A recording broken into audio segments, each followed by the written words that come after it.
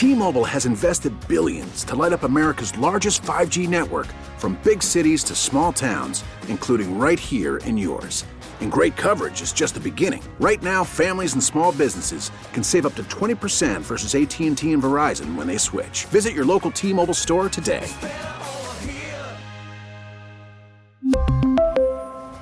Plan savings with 3 lines of T-Mobile Essentials versus comparable available plans. Plan features and taxes and fees may vary. We get it. Attention spans just aren't what they used to be. Heads in social media and eyes on Netflix. But what do people do with their ears? Well, for one, they're listening to audio. Americans spend 4.4 hours with audio every day. Oh, and you want the proof? Well, you just sat through this ad that's now approaching 30 seconds. What could you say to a potential customer in 30 seconds? Let Odyssey put together a media plan tailor-made for your unique marketing needs. Advertise with Odyssey. Visit ads.odyssey.com. In-store or at papamurphys.com. And we're excited to be joined here on Radio Row from Arizona by Greg Cosell of NFL Films. I don't think there's a better person to maybe talk about the discrepancy, though, in how these two offenses try to accomplish, of course, what they have been able to do all year. What makes these two offenses so different? I would say they're totally different offenses. Yeah. What specifically makes them so different? They're let's put it this way. They're both really quarterback-driven, but in totally different ways. I mean, you guys don't need me to tell you about Mahomes. What I will say about Mahomes, I'm not sure, and I've been doing this a long time, I'm not sure I've seen a quarterback with such a kind of nuanced sense of spatial awareness and ability to see things as Mahomes. His spatial awareness is absolutely remarkable. In some ways, it's almost like a basketball player, but he just has an unbelievable feel for where people are and where people are going to be, which is maybe even more important. The Eagles are totally different. They are 100% based on Hurts, but it's because of the run game element. The Eagles, Hurts is in the gun on almost every snap. And there's so many different plays they can run. And I don't mean that he takes a snap and then he decides. That's not what I mean, because people think that's not really possible. There's no way you take a snap and you're deciding amongst 4 plays. It happens too fast. But based on their use of personnel, their formations, there could be 5 different plays that as a defense you have to be aware could be coming. And it's really, really difficult. So, the Hurts factor is so critical. Now, we don't know about his injury status. He did not have to do a lot in the 2 playoff games, and he didn't play really well. Now, he wasn't needed the way the games played out. My sense is he'll be needed this week. I think he's going to have to throw more, and I think he's going to have to be good. I feel like we've made a much bigger deal about Mahomes' injury than his, and I'm like, I haven't even seen him throw it past 20 yards in 3 weeks. And Mahomes will be better. Will he be 100%? No, but he'll be better. It's been 2 weeks. So now it's been 3 weeks since the injury. So he'll be better, than he was against Cincinnati. You guys, you're Kansas City, so I don't know what you hear about that, but he'll be better for sure. Well, Andy's pretty much admitting he won't be 100%. I still think he's a freak healer, so I think he'll be better off after 3 weeks than most other human beings who walk this earth. But, he won't be limping around the way he did against Cincinnati. No, I don't think so. And I think what's confusing to me about, whether or not, we have 2 weeks. Andy Reid's really smart, but for the most part, he hands the defense off to Steve Spagnuolo. Who's really smart, too, by the way. He is. And it's not Steve's first rodeo. And, I've known Steve for years, and I'm not smart enough to know what he's going to do, but he's going to have some kind of plan in place. Keep in mind, you can go back to 2007 when he was the Giants' DC, and they beat the Patriots, and they held him to 2 touchdowns. In that year, the Patriots, were putting up league records, all those records. So he's going to have something. Whether it works, I guess we'll find out Sunday. But you have to have a specific approach when you play the Eagles. It can't just be we're going to line up and play. And what I think's been remarkable and really overlooked.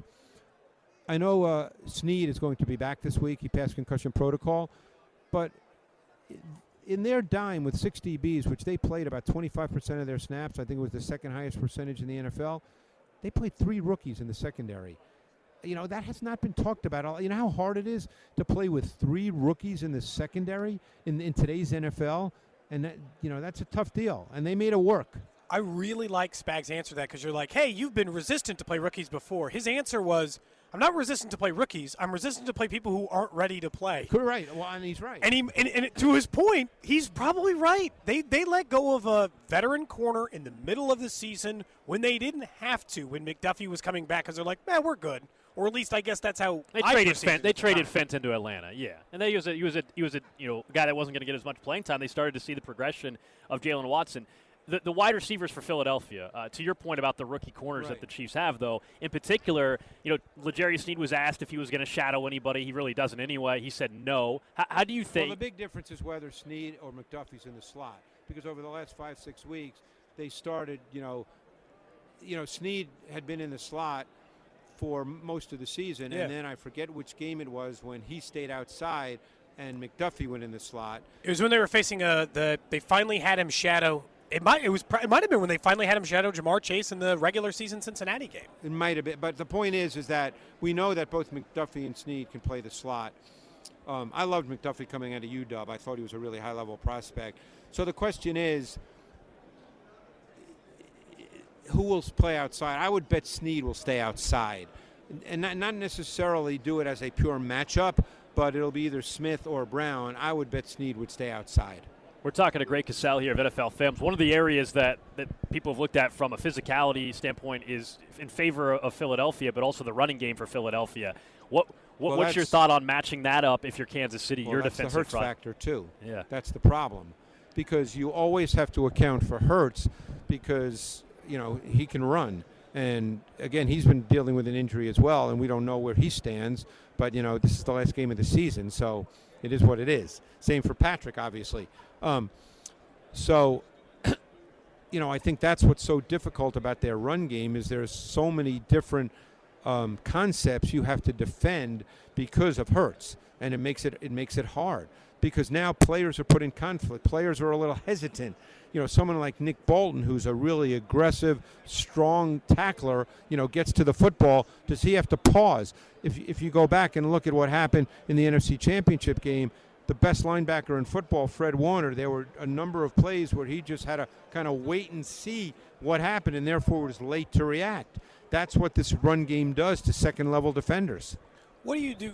I'm looking for someone to agree with me, but when I look across, well, I know what you're going to say. The offensive lines, I think the Chiefs' offensive line is just as good as Philadelphia's. Or is it just that Mahomes is twice as good at avoiding sacks as Jalen Hurts? It's not as good overall.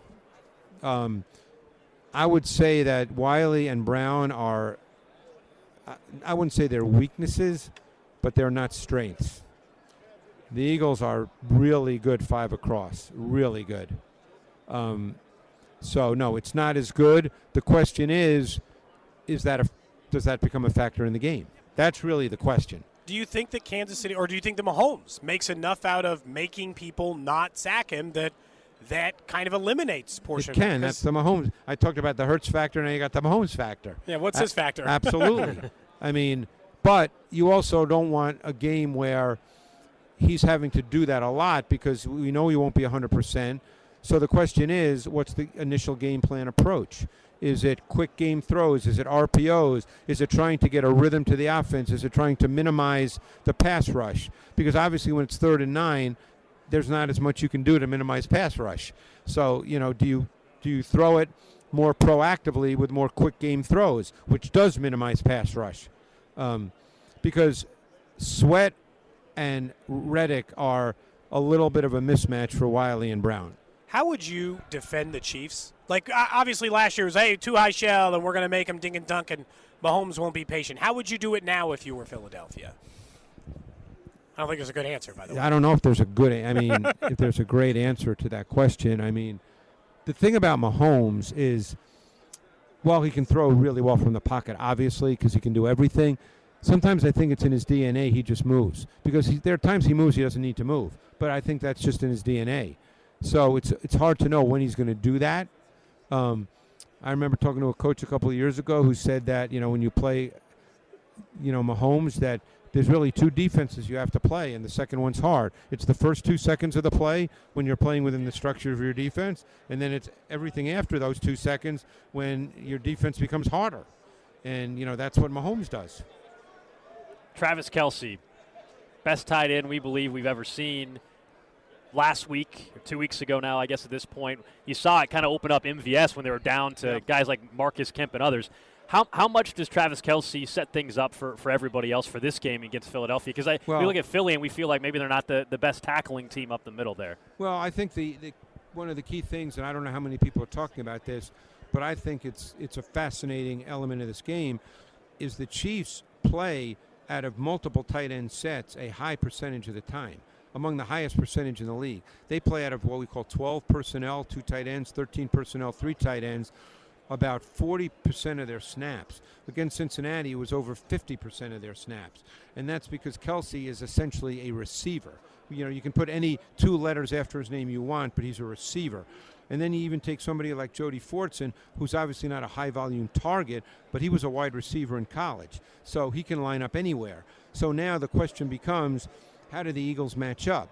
Are they going to stay in their base defense, which would be a 5-2, or do they say, hey, that's a problem with Kelce because he lines up anywhere. Are we going to play more nickel to that? So I think that is a major question in this game and a major matchup element in this game.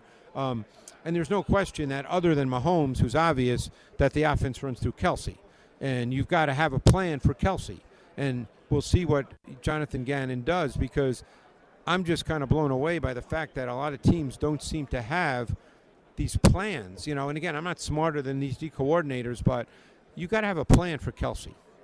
I think sometimes smarter than is always hard, because you're like, I have an idea, and it seems like it's maybe not such a good idea. I feel like if I were opposing defenses, I might test their ability to do something different, especially without Juju Smith-Schuster. I feel like the Eagles' biggest weakness is in the middle. Like, don't they have to try to force Kansas City to maybe go deep if that's where they know they can be beat? Yeah, but forcing a team to go deep is not the way defensive coordinators think, because what happens if all of a sudden it's a 60-yard touchdown? No coordinator thinks like that. And Jonathan Gannon absolutely does not think like that. His overriding principle before you get into the tactics that he deploys is we're not giving up big plays. So there's no way that they versus would Spags, who's a risk taker, maybe? Yeah, there's no way they'd focus on Kelce with the idea that, if they go over the top of us, that's okay. He's not going to think like that. Let's get your quick prediction for the game, though. Brought to you by Ag Power, John Deere, and Papa Murphy's. You're on a Kansas City. You can say whatever you want. How do you see it playing out? Guys, I'm not good at predictions. I'm not a good prognosticator because there's just too many variables. I mean, I think that the Eagles roster is overall better. But I always struggle with the Mahomes factor. The guy does really special stuff. And, I had a pick already today, and so I don't know whether I should pick the same or I should just make it up as I go. Give us the same. Just tell us one thing you're sure is going to happen in the game. We'll take that as a prediction. I think there's going to be scoring in this game. I don't think there's going to be a 2017 game. I picked 31-27 Eagles, but not with a real – not with conviction. It's not like, hey, here's what I think. It could be 31-27 Chiefs too. But, that's the way I see the game. But, I've seen a lot of Super Bowls. I think I've been to every one since 1992. Wow. And you're always surprised by something. And see, to me, picking, scores is easy. You can flip a coin, But I'm more interested in, I think, tactically how this is going to play out. Greg, really appreciate the time. Yeah. Thank you. Oh, thanks, guys. Greg Cassell of NFL Films. All our guests brought to you by Ag Power, your local authorized John Deere dealer, and by Papa Murphy's. Get any medium 2-topping pizza for just $6.99 in-store or at papamurphys.com. Coming up next, we will get back into Mahomes' case. We really need new phones. T-Mobile will cover the cost of 4 amazing new iPhone 15s, and each line is only $25 a month. New iPhone 15s? It's better over here. Only at T-Mobile, get 4 iPhone 15s on us and 4 lines for $25 per line per month with eligible trade-in when you switch. Minimum of 4 lines for $25 per line per month with autopay discount using debit or bank account. $5 more per line without autopay, plus taxes and fees. Phone fee at 24 monthly bill credits for well-qualified customers. Contact us before canceling account to continue bill credits or credit stop and balance on required finance agreement due. $35 per line connection charge applies. See T-Mobile.com. O'Reilly. Protect your vehicle's engine with a full synthetic oil change and save with Mobil 1 at O'Reilly Auto Parts. Purchase 5 quarts of Mobil 1 full synthetic motor oil and receive a $10 O'Reilly gift card after rebate. See store for details. With your Mobil 1 purchase, you'll also receive 2 times points during O Rewards Bonus Points Month at O'Reilly Auto Parts. O'Reilly Auto Parts. We get it. Attention spans just aren't what they used to be. Heads in social media and eyes on Netflix. But what do people do with their ears? Well, for one, they're listening to audio. Americans spend 4.4 hours with audio every day. Oh, and you want the proof? Well, you just sat through this ad that's now approaching 30 seconds. What could you say to a potential customer in 30 seconds? Let Odyssey put together a media plan tailor-made for your unique marketing needs. Advertise with Odyssey. Visit ads.odyssey.com.